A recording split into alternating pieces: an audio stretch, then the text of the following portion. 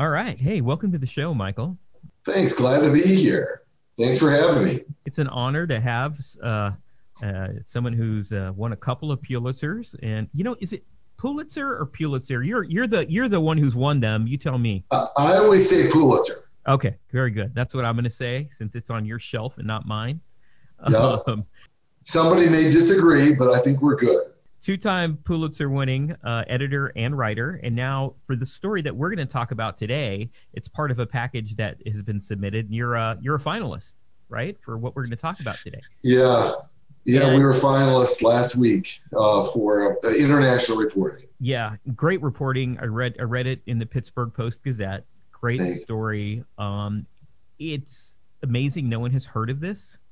It had to be brought to me by someone, put it in front of my face and said, hey, you should read this. This is really interesting. And I'm thinking, why haven't I seen this on the news? And why hasn't Netflix done a documentary on this? I mean, I don't know, maybe it's in the works, but this is something, I mean, it has all of the casting possibilities, right?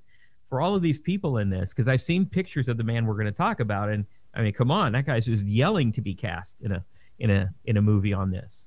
So great story. What we're talking about today is a story that ran in the Pittsburgh Post-Gazette, which was called Dirty Dollars. And it is about a Ukrainian oligarch who kind of burned across the United States, primarily in the Northeast, an area that if you follow the news a lot, is in a very, very tough place economically and in other ways. I mean, opioids are huge there. It's a place in America that's in a bad shape right now. And we'll get into that. But Michael had that story in the Pittsburgh Post-Gazette, again, nominated for a Pulitzer this year. And it really throws back the cover on some of the way that dirty money is working its way into our economy and leaving in its wake, right? A lot of damage to people and to places. So before we get started, Michael, I kind of wanted to just lay out some foundation here. And that is, because I don't even think I understand as fully as I should, what is an oligarch? Walk me through an oligarch. The way you would probably describe it, typically they're Russian oligarchs, right? But they were the class of wealthy, powerful, often corrupt people who rose up out of the demise of the Soviet Union and took control of the local economies, grabbed control, sometimes violently, through violent means, sometimes through just sheer political muscle, because they were typically friends of Vladimir Putin's and others, and they rose out of the ashes of the demise of the Soviet Union and became very powerful figures in Russia and Eastern Europe. And that's where the name oligarch is often associated with in popular culture. But that's who they are. And they're usually billionaires. So do oligarchs usually have like one lane, like I am the oil oligarch, or I am the development oligarch, I am the bank? How does that work? No, they can own banks, mining, steel. Many of them were trained in metallurgical educations. They came out of that era of engineering. They usually control vast natural resources. That's how you get really rich over there, is by taking control of gold mines, silver mines.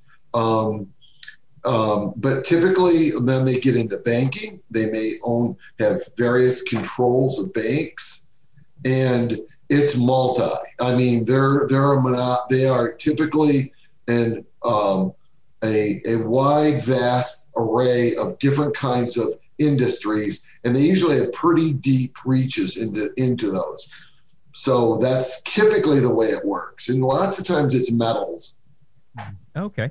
And so an oligarch is dependent upon his friends, right? So if there is a new prime minister of Ukraine or a president, I'm not sure who's the titular head there with all the power. Is it the prime minister? Right now, and it's Volodymyr Zelensky is the president, and he happens to be a close friend of the oligarch that we wrote about in our investigative project. And Zelensky came from acting? Wasn't he an actor?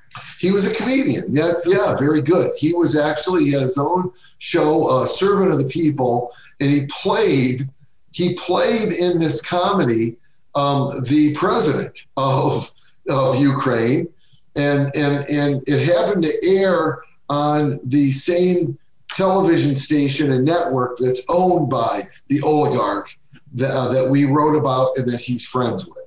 Okay. Wow. Crazy. Okay. So an oligarch would come in, and those people that he's friends with, or his family and friends program, they then are usually, right, they become oligarchs. Yeah. In this case, they rise up because of political favoritism. Often they're kicking back to the corrupt leaders that they are friends with, and others, and they find a way to muscle themselves to the top. And lots of times, as I say, it can be done through violence and everything else. And so in this case, Zelensky comes into power, right? He's the president of Ukraine. And he has a friend by the name of Igor Kolomoisky. Is that correct? Right? Correct. Very good. And who is Igor? Igor is a Ukraine national. He was born in Ukraine, trained in metallurgical studies. He rose to power in the early 2000s. He formed a bank called Privat Bank. He also controlled natural resources, like he got not only into the steel industry, but in many of the alloys and the ores that go into steel.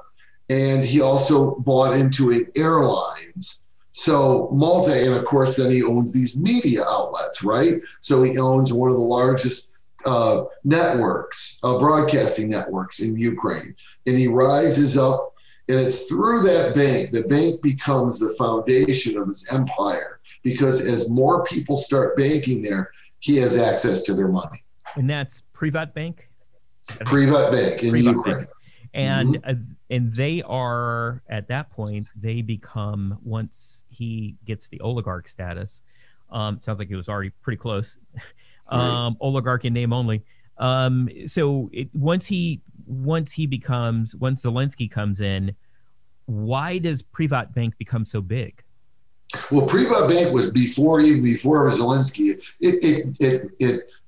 Look, Kolomoisky's smart. He gets people around him that know what they're doing in terms of advertising, marketing, different strategies that allowed this bank to grow, to become the largest in Ukraine. They at one time, and probably still do, have about 33% of all the deposits in Ukraine, and that the rest would be split up among many other banks. So they're the largest. And he was already a billionaire by the time Zelensky rose to power. And in many ways, Zelensky's rise was because of Kolomoisky. Kolomoisky and he were business partners. And, Kolomoisky owned the network where Zelensky had control of his very popular comedy show. So when Zelensky gets elected president, holy cow, all of a sudden Kolomoisky's back with the right political power. And now he's riding high in Ukraine. This is so surprising to me because, we hear about Ukraine over here, and I've always thought Ukraine was kind of a first world nation. I mean, how can this happen? I know this, you didn't write about this, but I'm sure you've had a chance to observe it. Like, what is it like in Ukraine that these kind of swings, between these oligarchs and power, and a comedian comes and becomes president? I mean, what is it? How would you describe the oligarch, government? And I don't know. Sure. There are several oligarchs there. Dmitry Firtash is another one who is under indictment in federal court in Chicago for bribery, and he is in hiding in Vienna, and nobody seems to be able to extradite him to the United States. So that's another oligarch who's even wealthier than Kolomoisky, but probably not as politically powerful. Zelensky still controls many seats in the parliament there. You have to understand that Ukraine is an enormously corrupt country. Really corrupt. That's what I was trying to figure out. Yeah, Go ahead. It's a part of the It's a part of the culture, sadly to say. Not among a lot of the young people. There's a lot of young, upright. I work with a journalist there named Tanya Kozareva, and that generation wants to do it right. They really do. They love democracy. They believe in the friendships that we have with the United States, and they really want their country to get rid of this kind of rampant corruption that's been a part of Ukraine, since its founding and since the demise of the Soviet Union. So this is the kind of country that fosters this, and it generates it generation after generation. There's been a lot of efforts by the United States, the International Monetary Fund, the United Nations to clean up Ukraine.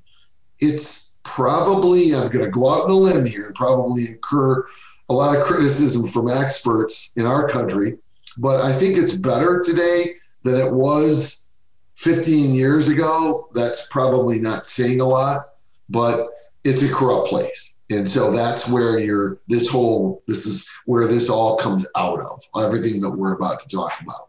Okay, that's helpful. Yeah, I was really shocked at how all this occurred over there, because I never see Ukraine that way. I just never think about it that way. But I guess you're right. It comes from that Eastern European, that Soviet background, right? When people had to get creative to get ahead. Very much. It's probably genetic now. Now, he had a partner, right? Gennady Bogolyubov? Bogolubov. Bogolubov. Okay, Bogolubov. Yeah, he's another oligarch. Yeah. He's another oligarch. Much quieter. Mm-hmm. They formed Privat Bank together as younger oligarchs 20 years ago. They're both around. I think Bogolubov's in his 50s and Kolomoisky's in his late 50s. But they started together on this run, and they're both enormously wealthy and both very powerful dudes. And they're both the major shareholders in Privat Bank, which by now is the largest financial institution. Correct. Right. Yeah, until it was taken over by the government in 2016, they basically controlled the bank. In fact, Bogolubov had a critical role within the bank. So they were covered in every way. That was their baby. And they ran that bank like a sole proprietorship. Do you know how much money was in that bank? Billions and billions. No, I don't. I should know that, but it's enormous. It is the largest bank in Ukraine and among the largest in Eastern Europe. Okay. God dang it. All right. So why do we care? Here's why we care. Because I think around 2006, right? Igor decides to, set up shop in the United States. And so Igor goes on a spending spree, and the spending spree is financed by embezzlement from his bank, the bank that he and Gennady are the major shareholders in, the largest financial institution in the Ukraine. And so they have employees, right, that are loyal to them, that they're just sending deposits to him, or they're writing. How are they setting all this up? How are they moving it? Well, yeah, you have it right. The way it worked was they owned the bank, so they could basically control things. So within the bank is what they call the shadow bank. These were people that were loyal to both oligarchs. And with these, what they did was they generated loans. And those loans, in the millions of dollars, none of them were small loans. Some were in the hundreds of thousands, but most of them were in the millions. And those loans went to shell companies controlled by both oligarchs, registered in the Caribbean, like the BVI was a big place, the British Virgin Islands, and St. Kitts, Nevis, those areas of the Caribbean. Those are notorious holes for money laundering and financial crime. And that's where they would register their companies. And so these loans would go to these companies, and there's no beneficial owners listed in these companies. It's usually the registered agents, the lawyers, the operatives, if you will, that would set these would basically be in their names. So on paper, nobody knew the two oligarchs owned these dozens of shell companies, but that's where the loans were going, and that's how they managed to loot the bank. So for the average person who's looking over over the banknotes, what they see are looking over the records, they just see that suddenly Privat Bank is loaning a hell of a lot of money, hundreds of millions of dollars, to all of these companies that are based in the British Virgin Islands and St. Kitts, et cetera, right? If you look a little deeper, you'll notice that there's no, individuals, that are tied to them. It's just attorneys and, dudes that set that kind of shit up. So, so now they've got the way to get the money out of the bank that they control, the largest institution in the Ukraine, financial institution, which is blows my mind. And so they're moving that money, the two oligarchs, to these blind companies, right? Boom. Yeah. So now they got the candy jar. So candy jar is now set up in the British Virgin Islands. What do they then do with all that money that they're moving? Well, one interesting little piece of the puzzle in between is that when they do put these loans out, they move the money through sometimes 25 different companies. So it'll go through from one shell to the next shell to the next one. It's called layering in money laundering. The further away you get from the source, the less likely the source of the money is going to be discovered by forensics and regulators, what have you. So they layered the money through many companies until it arrives in the United States. And it usually... Let me ask you a question about money laundering. Why do you have to launder money? Because I hear about it a lot, and I think that a lot of us only know what we know about money laundering from two sources: Ozarks and Breaking Bad, or Ozark and Breaking Bad, and that's those are pretty good ones. Those are pretty good. Are they? So what did you learn as a reporter? Why do they have to launder the money, and what is the usual way that people do, launder money? Well, there's multi different ways. You can do it through real estate, you can do it through securities and everything. But at this point in the laundering process, so it takes on a lot of different forms. But one thing to be sure is that when they're doing this, they're stealing. So they have to cover up that crime, right? So in order to cover up the stealing, they have to conceal the money and find a way to clean it. We call it laundering because they're basically taking dirty money because it's stolen. Those loans are all given for many of them falsified reasons. Many of the loan documents would say, well, this is going to this is going to a steel business in Ukraine. No, it's not. It's going to buy a skyscraper in Cleveland, right? So the point is, many of the loan documents are falsified. So how are we going to cover up fraud and theft? We're going to do it by moving the money through as many different channels as we can so that you can't follow it anymore.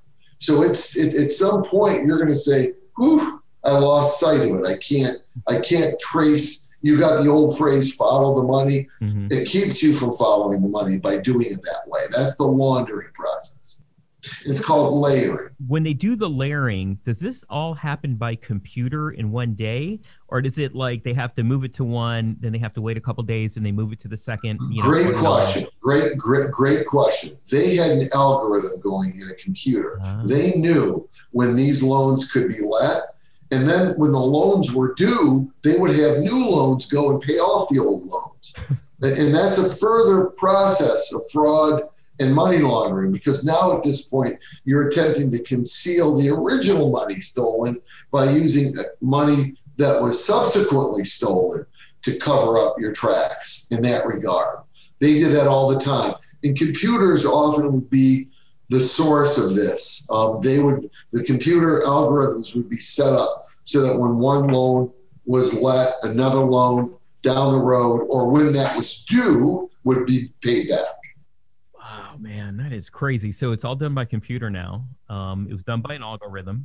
So everything was automatic. The computer would know, okay, that one came due. Boom, this company pays it off. Now we're moving the money to company X. Now wow, that's amazing, man.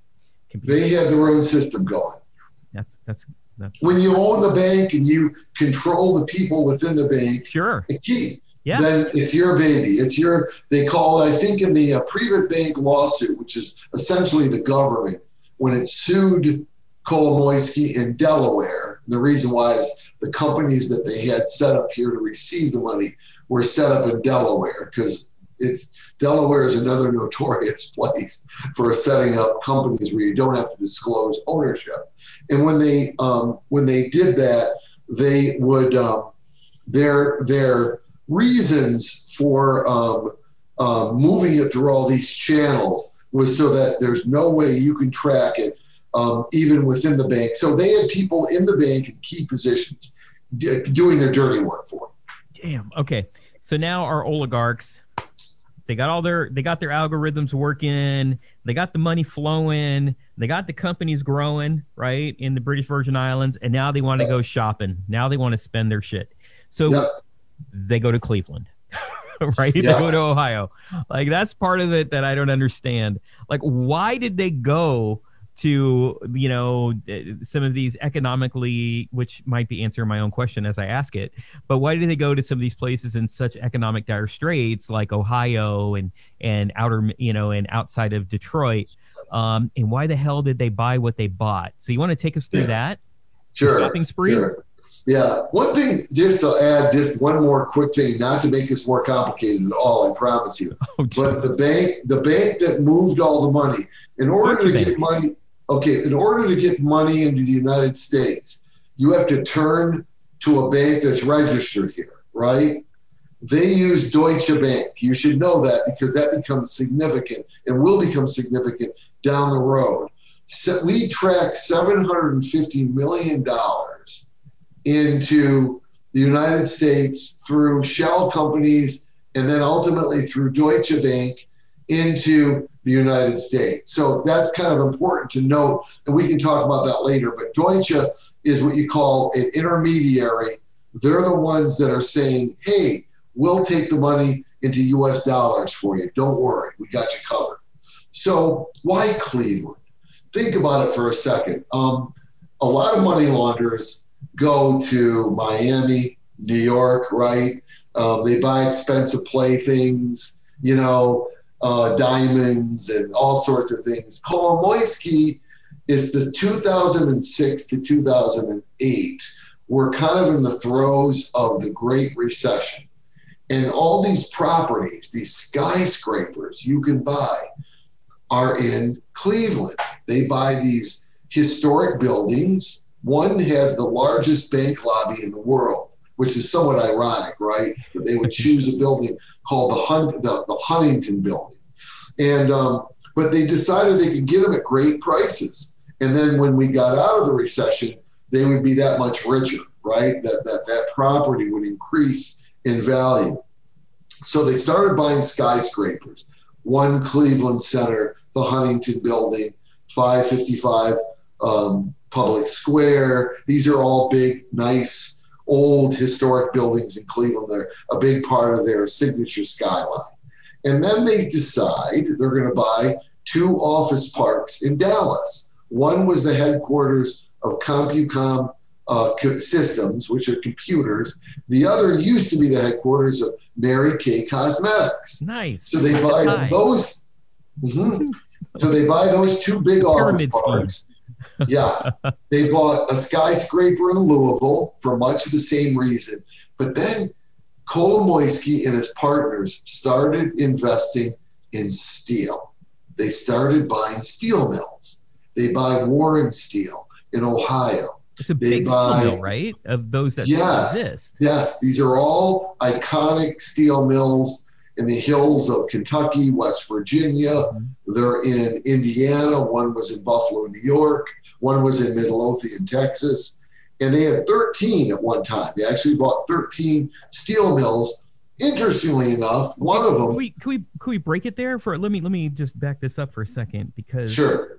Okay, so we have a couple of oligarchs. I picture them in their bathrobes with sunglasses, you know, like walking down the street in slow motion. So we got 2 Ukrainian oligarchs. They're rolling into Cleveland. They've just bought the waterfront, and now they're buying 13 steel mills. Don't the city fathers and mothers of Cleveland go, hey, who are these guys? Oh, it gets better. Okay. It gets better and worse. They bought a hotel there called the Crown Plaza using stolen money. Then they turned to the city and said, we want to fix this up and make it a 4-star Westin.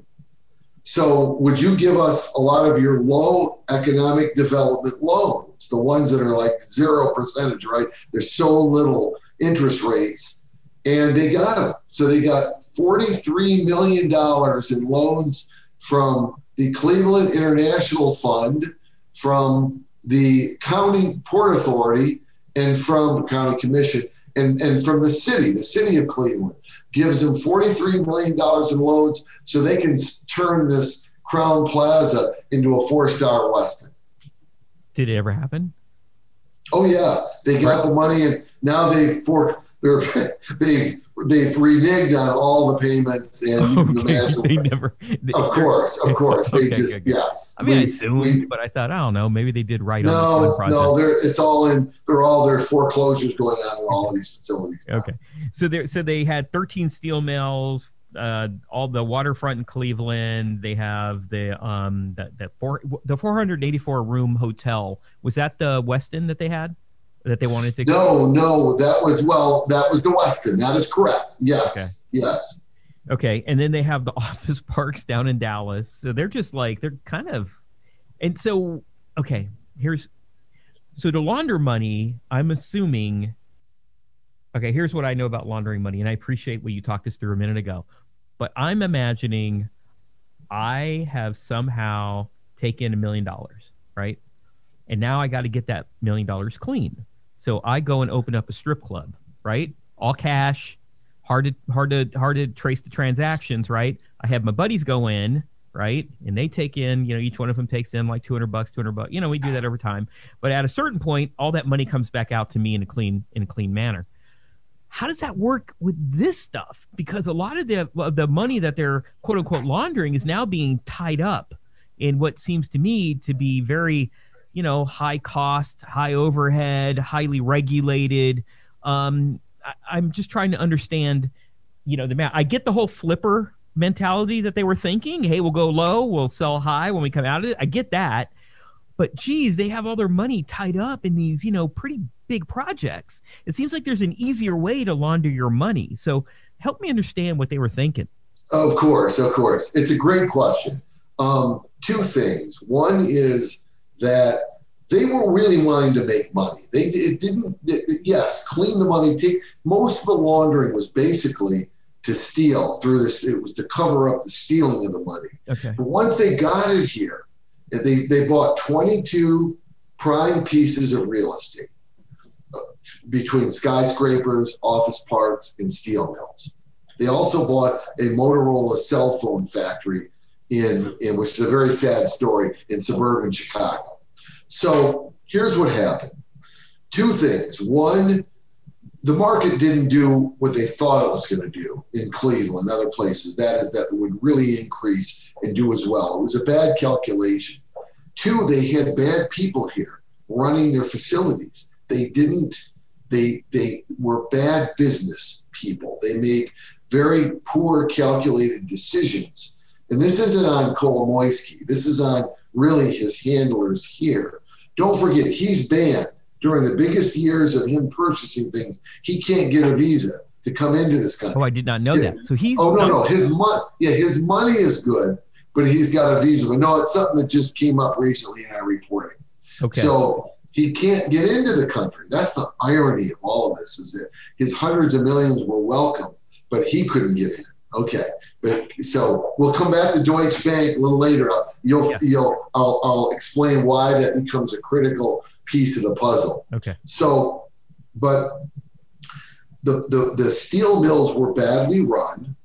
They put nothing into the safeties. You got explosions. You got these arc furnaces in Warren, Ohio, exploding, and steel workers becoming injured and hurt. See, number one. Two, the environmental. They were doing nothing to invest in the environment.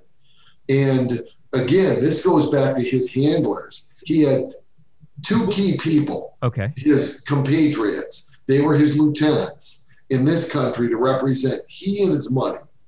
And they're both in Miami Beach. And they're both on paper as the officers of some of these steel mills and owners of the properties. Once they established here and bought the properties, they have certain delegated lieutenants who became the presidents and whatever, and investors. So these two guys were buying these facilities and running them into the ground, just running them into the ground. It didn't go well.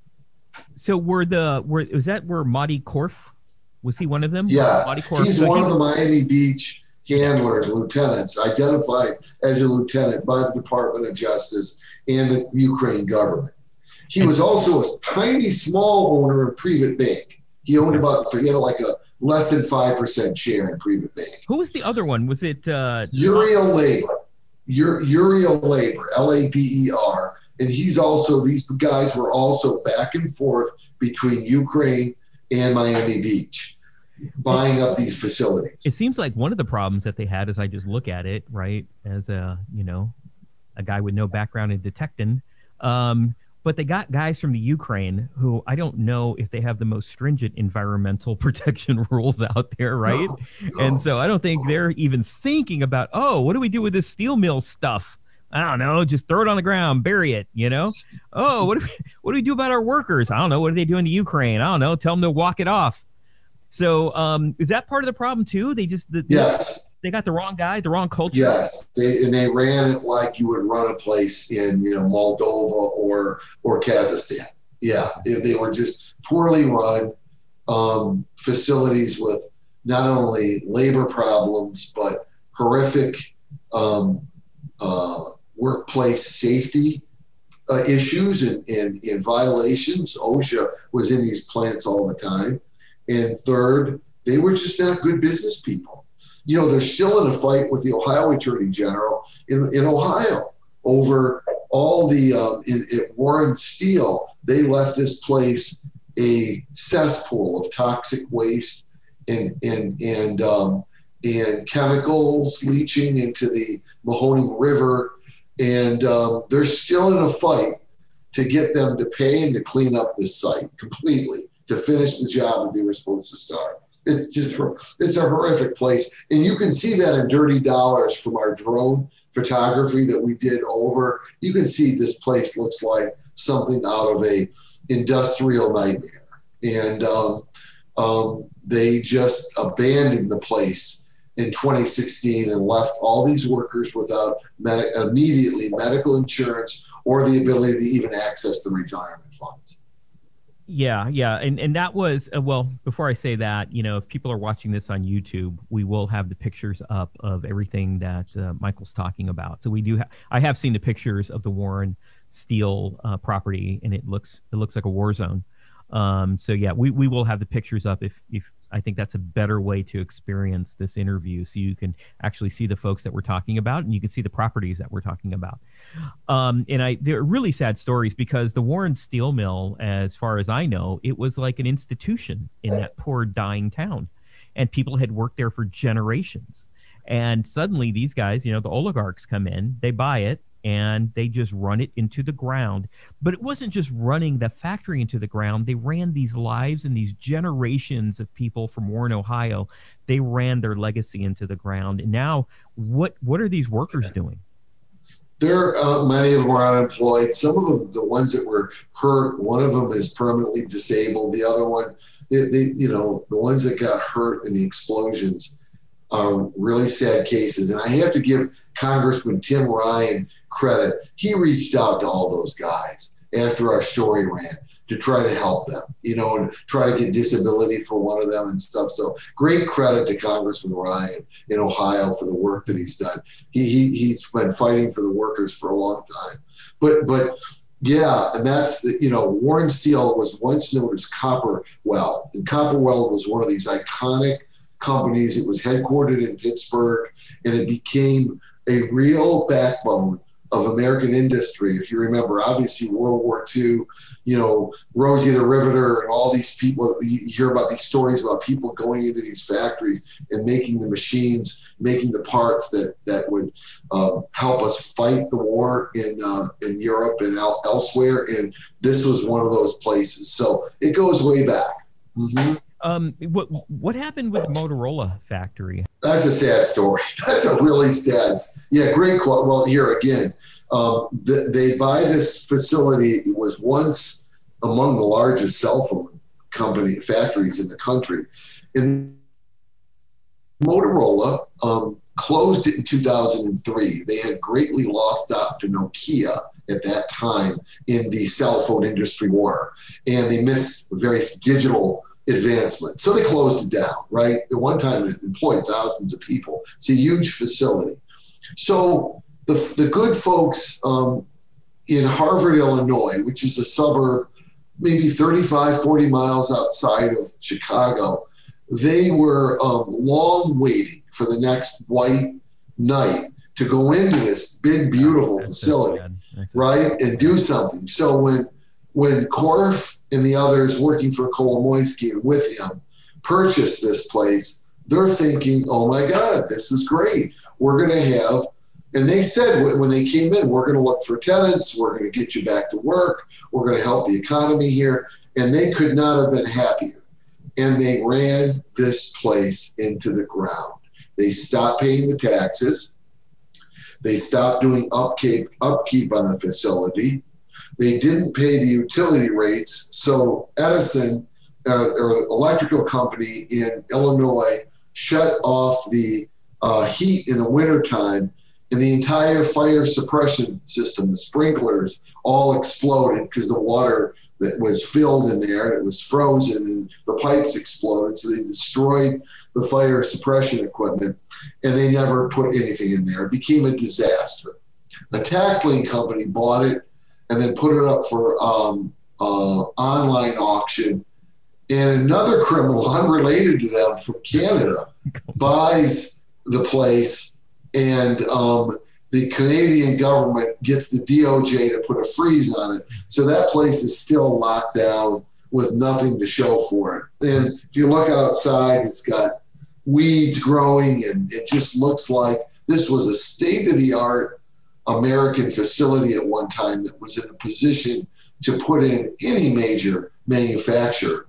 And now it's it's another industrial wasteland of how they left in their wake empty, boarded up buildings, unpaid property taxes. I mean, they left a real mess in the process. Oh, that is really sad. You know, I have this little thing where I go and I try to look up the histories of all these little towns in Illinois or Illinois. I'm never sure how to pronounce it. How do you pronounce it? Illinois or Illinois? Illinois, without pronouncing the S. Without the S. All right. In Illinois, and there's so many little towns that at one point were like the place for industry, and one of the ones that really gets me, and I know I'm getting off subject here, but I'll get right back, is a place called Cairo, Illinois. It's down at where the two great rivers meet, and it's virtually abandoned. And you look at Cairo on the map, and you're like, oh my God, that should be a major town. I'm going to drive down there. It's almost completely abandoned, and it's pretty much, I don't know if you're familiar with the story behind Cairo, Illinois, but it was really because the railroad moved and people stopped using the steamships. And so, they're right there at the meeting of two great rivers, but unfortunately no one uses those rivers anymore, and we don't take trains. So really interesting story. I still follow that one a lot. If anyone wants to go into a rabbit hole, there are a number of good documentaries on Cairo, Illinois on YouTube. But anyway, all right, back here. So another poor stepchild Illinois city taken advantage of and left at the curb. What do you think their glory years were when they were thinking, all right, we got this stuff rolling. This is going to keep us going forever. When were those years that they were feeling this? You mean the oligarchs? Yeah. The oligarchs? Yeah. More probably 2006 to 2011. That was their whoa, they got this gravy train. They got hundreds of millions coming into the country, and they are amassing a real estate empire, essentially. When you think about it, the fact that they got into the steel industry at a time when the United States government is supposed to be protecting these industries because they are critical components of national security in our infrastructure. And steel, the fact that they managed to get in here and buy up all the steel, and keep in mind, the factory they own in West Virginia called Feldman Production is the largest producer of silica manganese. And what is that? It's a critical alloy that's used in 75% to 80% of steel making. It cleans steel and it makes it stronger. And it produces a very strong end product in steel. And it's used by steel makers all over the country. And they're the largest producers. So think about this. You got an oligarch from Ukraine who's banned from coming into the country, and yet he controls one of the most critical alloys in steel making in America. Put that together.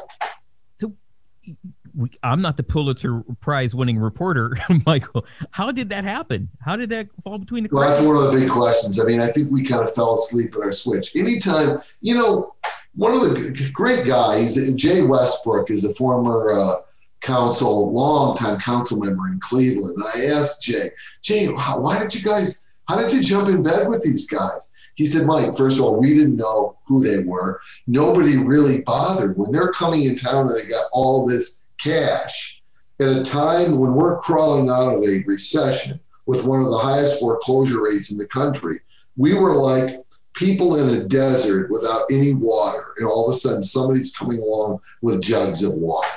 And were we going to ask them, hey, where did this water come from?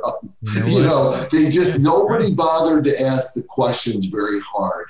And that's really critical to this whole story, is the lack of due diligence that was paid almost at every level, local, state, and national. The only folks that ever asked any serious questions, at least in public records, was the Consumer Advocacy Division of the West Virginia Public Services Commission. When they went in and wanted to get reduced electric rates for their steel mill there, and they got it, by the way, the Consumer Advocacy Division says, wait a minute, these guys aren't submitting audited financials.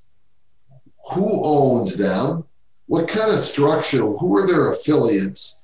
Why are we giving them a checkbook and passing the cost on to the ratepayers? But then they did it. And nobody answered the question. That was it. They raised their hand and said, we don't think they should get it.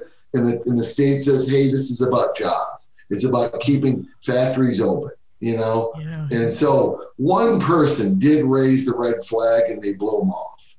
Man, it reminds me of like a young guy in high school and the hot chick comes over and, acts like she's going to talk to him. That guy will hand her everything, right? Everything. He's hoping, oh, maybe she likes me. Yeah, this is it. This is my shot. And then she goes and, walks off and goes to the next guy. Walks off with the quarterback. With the quarterback. Back to the Ukraine. Yeah. And that's right. Yeah. And he's so calling the shots. Yeah. All right. So when did it start falling apart? And I know it's still in process and we're going to get to that. But when did the empire start? But by the way, there was an American involved in here, a guy named John Goodish, right? Wasn't he the COO or Goodish? John Goodish was the former. He was the former top executive at U.S. Steel, one of the top executive steels of U.S. Steel. He retired in 2010, I believe, and he was out there as a consultant. And they hired him and put him on one of their boards to overcome the steel industry. And John did try to implement better safety standards in the factory. But yes, and of course he told us, I didn't know it was owned by Igor Kolomoisky or Gennady Bogolubov. I thought it was Madi, right? He knew Madi Korf. He thought Madi. We all thought this was Madi's money. So that's how he kind of justified it in his mind. That's almost worse, right? I would have had more. I would have cared more if he would have said, I thought Igor was a good guy, but he's going Madi. Madi's like a third-rate oligarch, right? He's like an oligarch, handyman. Certainly the lieutenant, certainly a servant to the oligarch is one of the key people from Ukraine told me Kolomoisky was the daddy. He was their dad. That's a good way to put it. Yeah. That's how he described it. And Korf was the underling who was carrying out, according to the DOJ, was carrying out all of these missions for him. Now, I'm going to be an odd question. I know this is organized crime by definition, but is it tied to Ukrainian organized crime? Or is it just oligarchs being oligarchs? No, it's another good question. No, it is tied to Ukraine organized crime, except there, if you're an oligarch, you can get away with it. That's basically what they have done. Several criminal investigations of Igor. They have never charged him. He was a suspect in a contract murder. He has been, he took over an oil company owned by the government once using his goon squad. He came in and they took it over one night.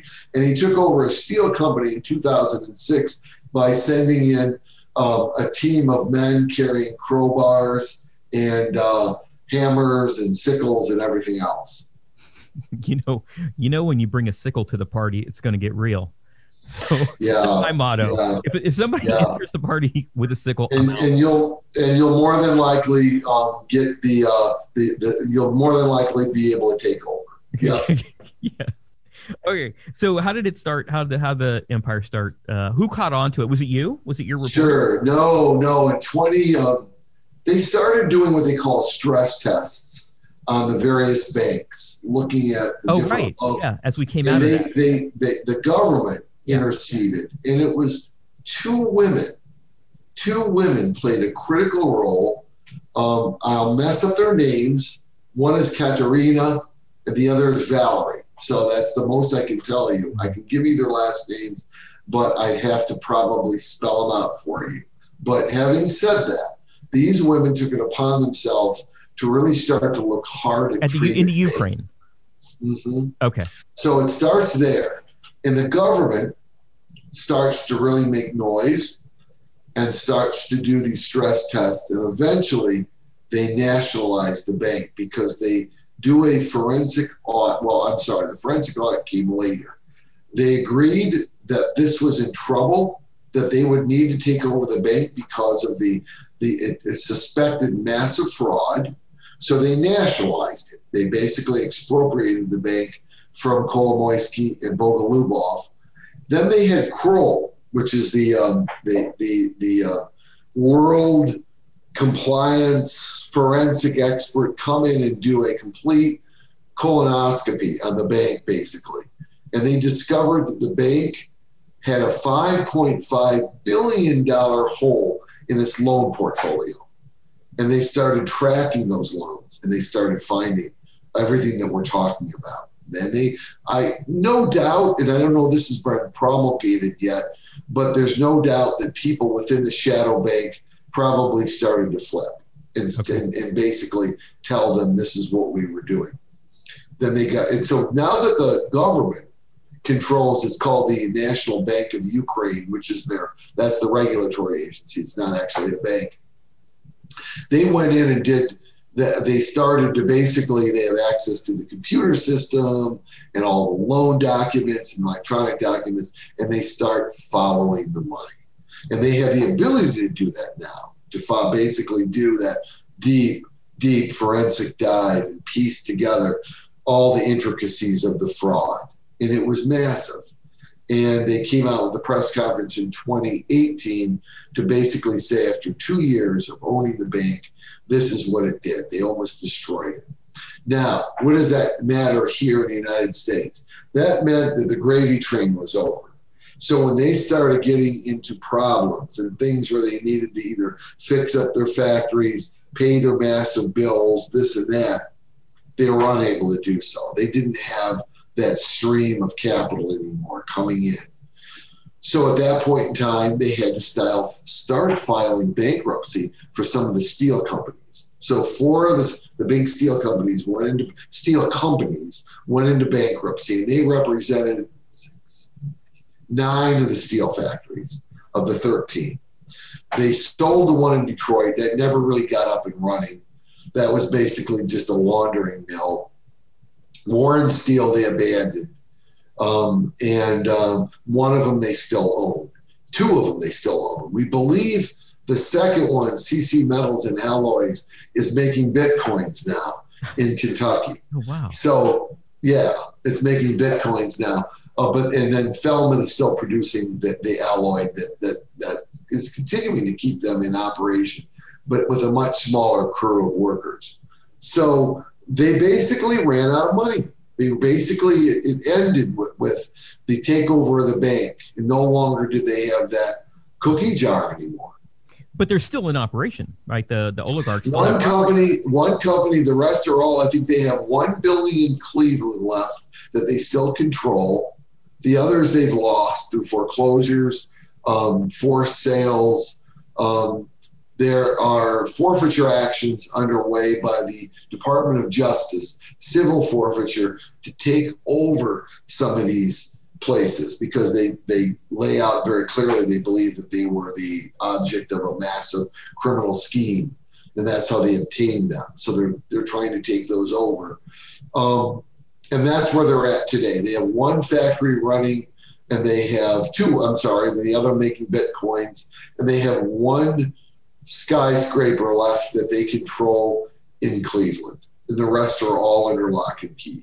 Now, I'm assuming that a lot of local governments, I'm sure there are civil suits. I think there are some civil suits from the people that were injured, right? And I mean, we're talking bad injuries, right? We're not really, really bad. And also you have a lot of civil, there are 19 judgments in the court in Ohio against Warren Steele for millions and millions of dollars. So how are they able to continue holding on to those properties? Even the Bitcoin place in the barely. I mean, they're all set up in separate corporations. They all have their owners are. I do believe at some point they may start going after those facilities. Okay, as part of the compensation. You got the layering, right? You got the layering problem. Yeah. Yep. Now, Privet Bank is trying to take over everything that's left, which isn't much, and they're in court in Delaware, Chancery Court in Delaware. Okay.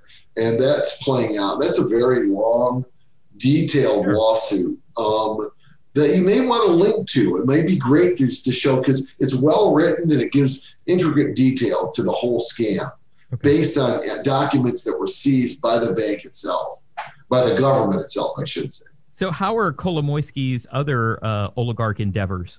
I mean, are those still, everything done? Yeah, no, he's still in operation in other places in the world. With his other stuff. He owns real estate. He owns a home in Tel Aviv. He owns a home in Geneva.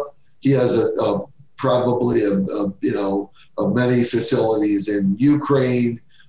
He's fine. He's valued. I think the last valuation of him was much lower. It was like 1.1 billion. My guess is it's much lower today. Much less lower. Okay, so there has been an effect. So when you told me the government went after the bank, it kind of surprised me because wasn't the current president, one of his allies? So what happened there? Was there a falling out? No, he's still friends with Zelensky. Although Zelensky tries to distance himself because he ran on a platform of anti-corruption. So it's difficult for him to reconcile. He doesn't even call him a friend anymore. So it's been somewhat strained, but I'd be surprised if Zelensky went after him. If the DOJ indicts, if indictments come down, there is an active grand jury. We broke the story about an active grand jury investigation in Cleveland on all of this. It covers everything. That could lend itself to indictments. And if it does... Do we have an extradition agreement? No, we have no extradition treaty with Ukraine. Although Igor is also a citizen of Cyprus and also of Israel. So they've actually even talked about potentially extraditing him as a citizen of one of those countries. Okay. And we do, I believe we have an you know what? I'm not going to go out on a limb on this one. So I don't know what our status is with Cyprus in Israel. I should know, but I don't. Igor likes to layer everything, apparently, even his citizenship. Or cover all his bases, right? What point did you come into this story, Michael? Yeah, it's interesting. We were on a story. I was working for BuzzFeed, and we were on a story also with another nonprofit global called the Organized Crime Corruption Reporting Project, OCCRP.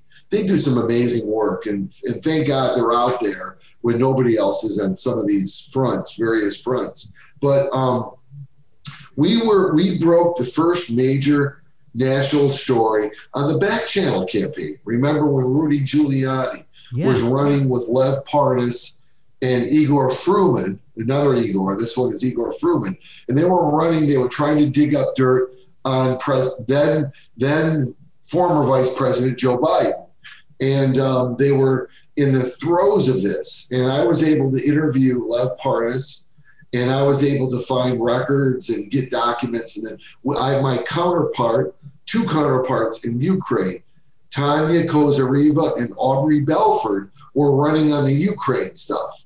And so we were piecing together a big story on the back channel campaign and how this was going on in Ukraine, which eventually led to the impeachment hearings of eventually this story and others and other revelations that Congress turned up led to the first impeachment of President Trump.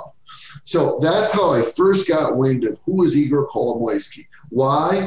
Because these two operatives that were running with Rudy went to Kolomoisky to say, will you introduce us to Zelensky, who's about to be president? He was the front runner, and they knew he was going to win this election. So they flew to Tel Aviv, where that's where Kolomoisky was then, and says, can you help us set this up?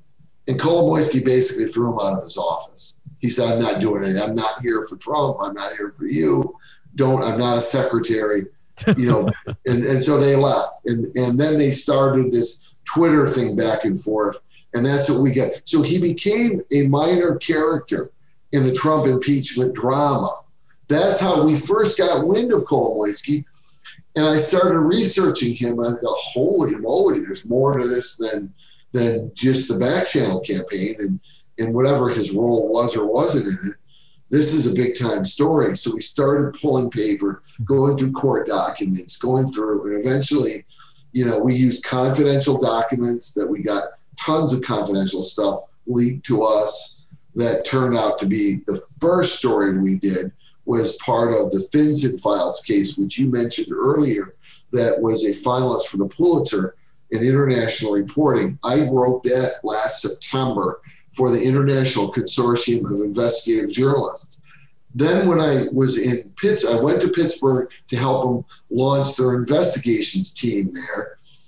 I said, my God, there's a Pittsburgh connection to all this, especially in the steel industry, and John Goodish. So we did Dirty Dollars, was basically an offshoot of that first story we did. And that's how we journalistically started breaking down the scam in detail. And we have more stories coming out. So good. We'll send those to you. Stay tuned. Yeah. Well, Michael, I just don't know why more people, and that's one of the reasons I wanted to have you on, is because why don't more people know about that? Why do you think more sunlight hasn't been, on this story? Because it's an amazing story.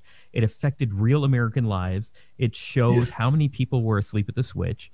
It shows how much dirty money is in the real estate market and in other industries. Why hasn't this become bigger? And do you think it will? Do you think it's a matter of just filtering out there? Yeah, I think personally that I can only guess, but it wasn't in Miami. It wasn't in New York. It was in Cleveland. And I think it's in the heartland of America. Now, a couple things. Those newspapers there in the broadcasting outlet, particularly the news organizations that used to be so prominent, the Cleveland Plain Dealer, Detroit Free Press, other papers there, they're not Chicago Tribune to some extent. You'd think that they would have written about it since the Motorola plant was right there. Detroit Free Press, because they own Michigan Seamless Tube, 40 miles from Detroit. The problem is, I think the resources devoted to this kind of work is not what it used to be. And that's a reflection on journalism. But just think of the area. It's Cleveland. It's not the sexiest. To me, that's a great city. I love Cleveland. But it's not, it is the home of the Rock and Roll Hall of Fame. But having said that, it's not, again, it's not Miami, it's not LA, it's not California, where you still have so much prominent media there. It's Cleveland. And I think it got buried. I think it's one of those stories that's just, that I think more will come out if there are indictments. Right now, there are civil forfeiture actions with stunning levels of criminality alleged by the DOJ. They've already done search warrants into the facilities. They've done all sorts of raids on the offices of Kolomoisky and his partners. So I do think that and they've made several trips, by the way, to Ukraine to meet with their counterparts in law enforcement there. So I think the deck is set for that, but it's Cleveland, and I think it's not LA, it's not New York, it's not Miami, and I think that plays a role. I guess, unfortunately, in our media, the lives in Cleveland and the lives in Warren, Ohio, they're just not as valuable as the lives in New York and the lives. Yeah, it's sad because they are. When you think about it, that was the backbone of America. That's the Rust Belt continues, still a great manufacturing area. It's just not what it used to be. And these folks are proud blue-collar workers from Pittsburgh to Warren to West Virginia to elsewhere. And, they got burned. They got burned. They worked in very dangerous places and were hurt. And it's sad. You're right.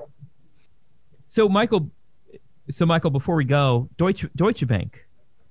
Isn't anybody going to talk about Deutsche Bank and their role in this? Stay tuned. Yes, the great question. Stay tuned. In the fall, you'll start to see some things, I believe, at some point coming out of Congress, coming out of Washington. Deutsche Bank was a major player in this. And I didn't say this, but I should have. They filed suspicious activity reports, SARS, to basically basically saying, we believe this has all the hallmark signs, or certainly hallmark signs of money laundering. Oh, they did. And they filed multiple SARS, but just kept moving the money. That was the best. SARS are not a get out of jail card. And because we got privy, the FinCEN files was a leak from Treasury of all these SARS, suspicious activity reports. We found drug traffickers, oligarchs, corrupt national leaders moving money through the United States, through U.S. banks. They would just file the SARS, but they're making money on the SARS. And so that's how that continued. That's what won the Pulitzer. That's why we were Pulitzer finalists last week. It was based on that. And it was a fellow reporter, a friend from BuzzFeed, Jason Leopold, who a lot of your Twitter followers will know from his FOIAs. He's the FOIA warrior. Jason is the one that obtained these records from Treasury so that we could all share in them and use them to launch this project. So this kind of came indirectly out of California back to us here. So stay tuned on that too. All right. Well, Michael, but that was Deutsche Bank. Yes. Michael, thank you so much. This has been an honor to have you on here, and I will not only follow the rest of the story, but I'm going to follow the Pulitzer process as it moves forward, because you really did some amazing, you did God's work on this.